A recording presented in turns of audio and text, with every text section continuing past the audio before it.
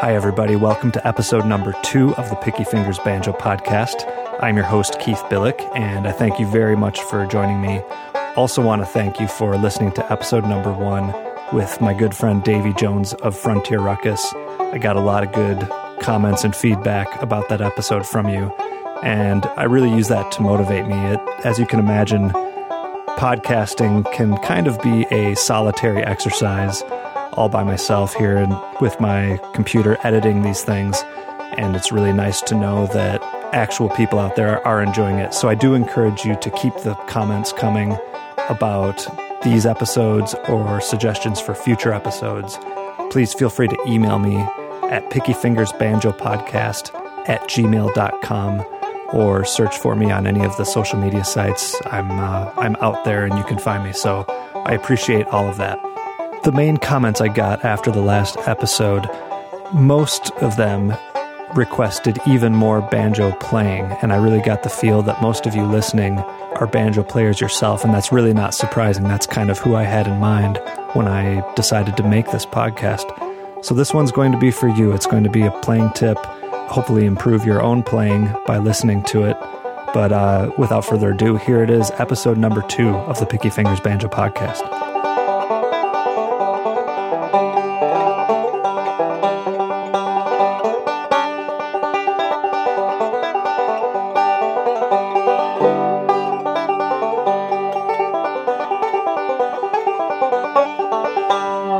Hey everybody, I started this podcast with banjo players in mind. I'm a banjo player myself, and I couldn't find the podcast that I wanted to listen to, so that's why I started this, and this one is going to be for you. It's going to be somewhat of a banjo lesson. I'm going to share a playing technique that I have found very useful in my own playing, and I hope that you do too. I think it's a very versatile technique. This is the first of hopefully many sort of lesson-based episodes I have for this podcast, and I really couldn't think of a better way to begin than with a technique that I associate with the banjo player Jim Mills. Now, Jim Mills has a very special place in my heart. When I was very first starting out on the banjo, I had some good friends who were kind of taking me under their wing, and one of the first albums that they recommended that I get in order to become a well-versed banjo player was the album The Grass is Blue by Dolly Parton, and I can't recommend that highly enough to any of you. It's still one of my favorite bluegrass albums, and I consider it kind of an essential recording. Now, of course, when I began listening to the album, I took immediate note of the incredible banjo playing, and it was really inspiring. So I, of course, looked in the album liner notes and found out that the banjo player was a guy named Jim Mills, and I did what any good musician does, and I immediately sought out anything that Jim Mills played on because I was so taken with his playing. And of course I figured out that he had, at the time, one solo album titled Bound to Ride, which I bought immediately and loved that as well. Also found out that he was the full-time banjo player for Ricky Skaggs and Kentucky Thunder. I made sure I got to go see them live. And yeah, was just thrilled to discover this great banjo player. I still have memories of riding my bike through Lansing on the river trail, zooming along, trying to hold my CD Discman in a way that it wouldn't skip, just pedaling along and grooving to the sounds of Dolly Parton and also Jim Mills' solo album, Bound to Ride, using that to fuel my energy going down that river trail. Still a great memory of my early days as a banjo player. And even to this day, there's just something about the way that Jim Mills combines that traditional Earl Scruggs / J.D. Crowe sound in a way that just expresses a lot of joy and excitement in his playing. I think he's one of the best modern demonstrators of that type of style. He has since released a couple more solo albums, one entitled My Dixie Home, another titled Hidehead Blues, and really I can't recommend them highly enough. I just love everything he does, especially if you have any kind of desire to listen to traditional style 3-finger banjo playing. He's really someone worth checking out if you don't know him already. But enough about that. Let's get on to the playing now. I would characterize this technique as an intermediate level technique. So what that means is there are a few skills that I expect you to have before you can really take full advantage of this playing tip. One skill is going to be what is commonly referred to as the Foggy Mountain Roll. Now, for any of you who don't know the Foggy Mountain Roll, this might be a good time to go look that up and review it, but as a really quick snapshot, the Foggy Mountain Roll in terms of T being thumb, I being index, M being middle, is I, M, T, M, T, I, M, T. And that's on the second string, first string, second string, first string, fifth, second, first, fifth. So... And of course it's called the Foggy Mountain Roll because that's the roll that is used in Foggy Mountain Breakdown to play.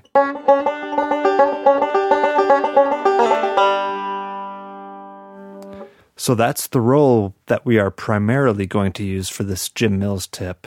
The other skill that you are going to want to have before you can really take full advantage of this playing tip is knowing the chord inversions, at least for the G, C, and D chord, or whatever chords you think you need to play the songs that you encounter in your playing.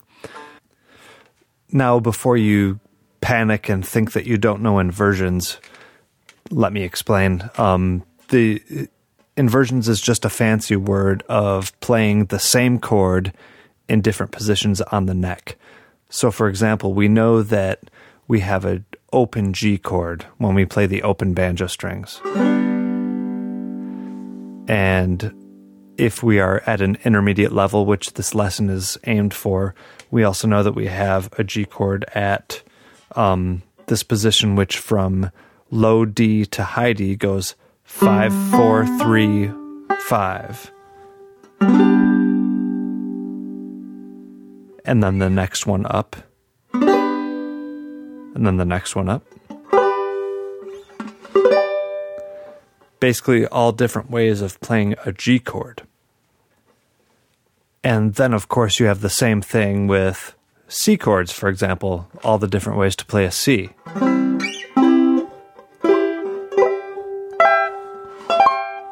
And also D.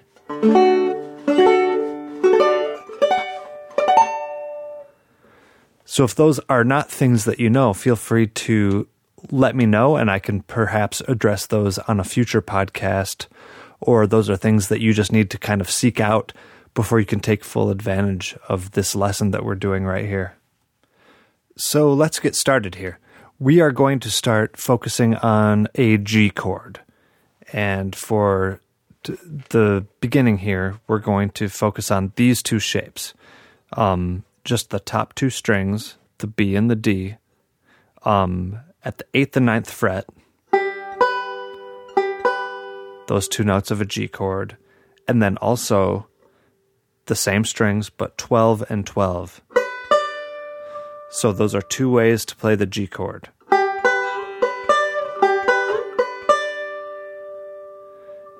And I mentioned that you need to know the Foggy Mountain Roll. So let's play the Foggy Mountain Roll.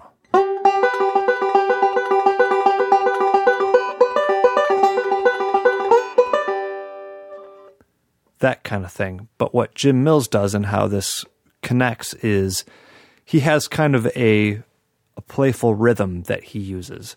So I'm still just using those two chord shapes and that roll pattern.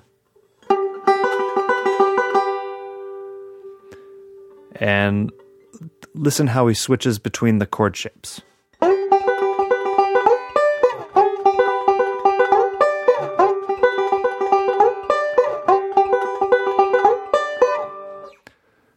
So basically he's doing a Foggy Mountain Roll,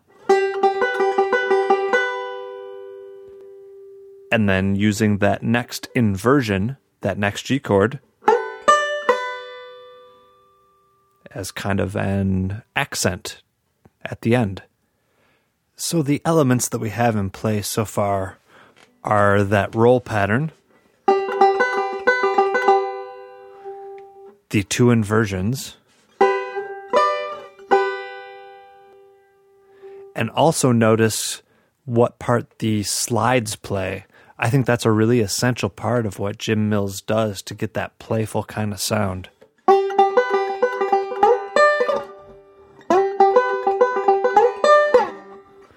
You kind of slide up and then slide back down. And that's an important part of getting the right feel for this technique. So far we've covered those two inversions of the G chord, the position that goes 8-9 and then 12-12. But obviously in a real bluegrass situation, we're going to have not only G chords, but other chords, usually a C and a D. So this is where your other inversions come in. How I would advise practicing this is find all the G chords on your banjo neck, and if you notice, we've actually only used those top two strings, the B and the D string. So identify all the ways to play the G chord on the top two strings, and it'll be kind of like this.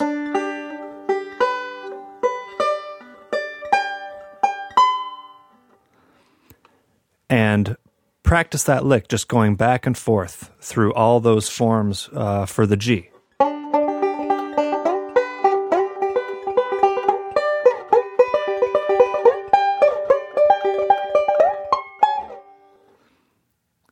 And I messed up there at the end, actually. So excuse me for that. I guess I need to practice this more.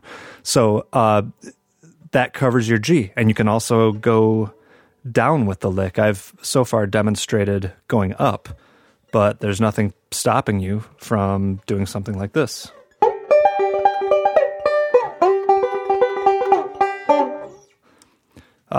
So feel free to get creative with it. It's just a real simple pattern. It's meant to be versatile.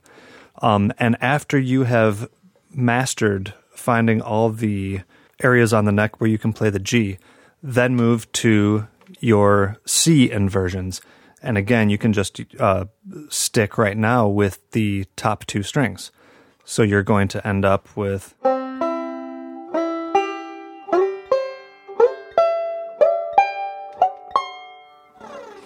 And you can do the same exercise with the C.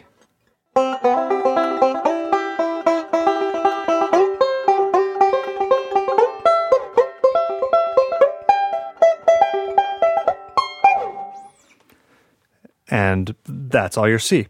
Do that again for the D chord. Find all your inversions. Practice going back and forth with the lick, all the way up the neck, all the way down the neck, maybe skipping around, something like this with the G chords.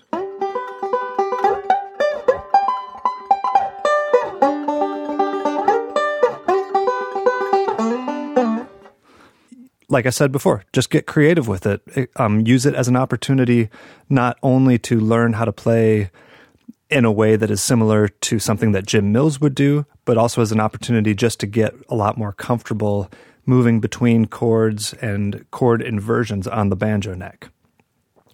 Now, so far you've practiced all the G's, all the C's, all the D's. Now it's time to kind of put them together in a way that would actually make sense for a song. So let's take a really generic bluegrass style chord progression. Let's take 4 beats of G, followed by 4 of C, and then another 4 of G, and then 4 of D. So a pretty typical standard 1-4-5 kind of bluegrass song. So here's how the rhythm is that I just described. So we'll start with the G to the C, back to the G, down to the D,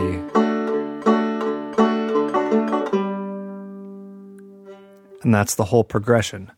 So now we're going to use that Jim Mills lick and just be using the different inversions, but we are going to change which chords inversions we're using based on that chord progression that I just played. So here I will play the rhythm part again for you once more, just so your ears can get used to hearing the harmony. And then I will go into a banjo part for that same progression using strictly the Jim Mills style lick that I've just taught you, and strictly the 2-note chord inversions based on the G, C, and D chord. So here we go.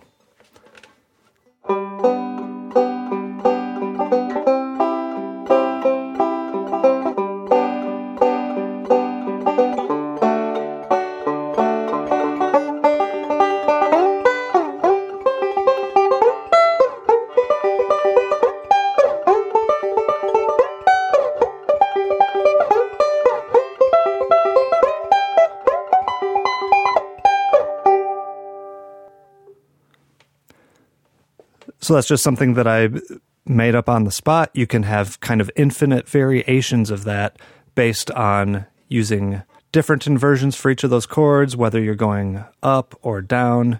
Again, I keep saying this, but it's very important to just take a lot of time playing around with that, becoming really comfortable with where all those inversions are on your banjo neck. And that's going to make you a better player, not only for using this lick, but for any playing. It always pays off to know where all of your notes are, especially for those really common chords that you might use. Now, the next thing to add into that, of course, is the fact that you can't just rely on that lick to get you through most of your solos.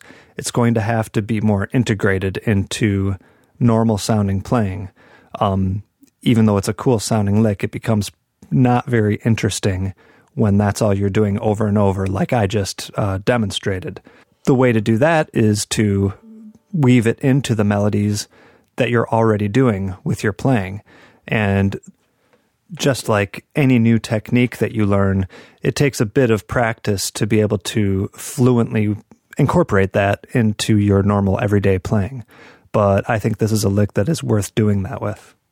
So, for example, here is a solo that I might play for that progression that we just described, and you don't need to know everything that I'm doing, but try to listen for the spots where I'm using that technique that I just showed you, the Jim Mills chord inversion lick. So, here would be a potential solo for a song with that progression.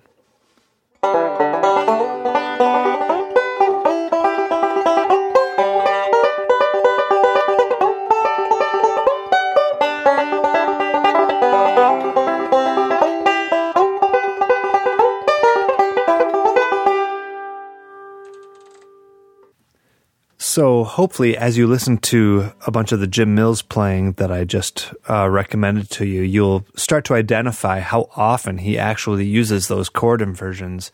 And he's really a master at just making those simple things sound very exciting within a bluegrass context.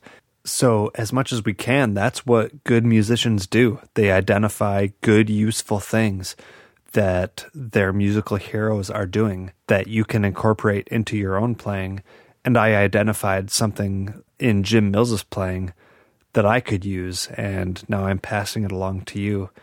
Now, the next step in that is to not only use the standard 1-4-5 chords, the G, C, D chords, but to those of you who are to an advanced enough stage that you're using passing chords. So, for example, when you're going from G to C,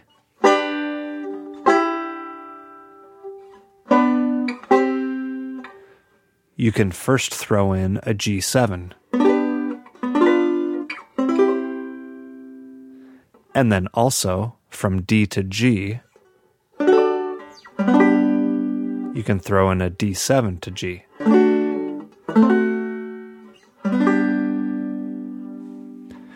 Now, if you start to incorporate those passing chords into this same lick, you get even more possibilities. So, for example,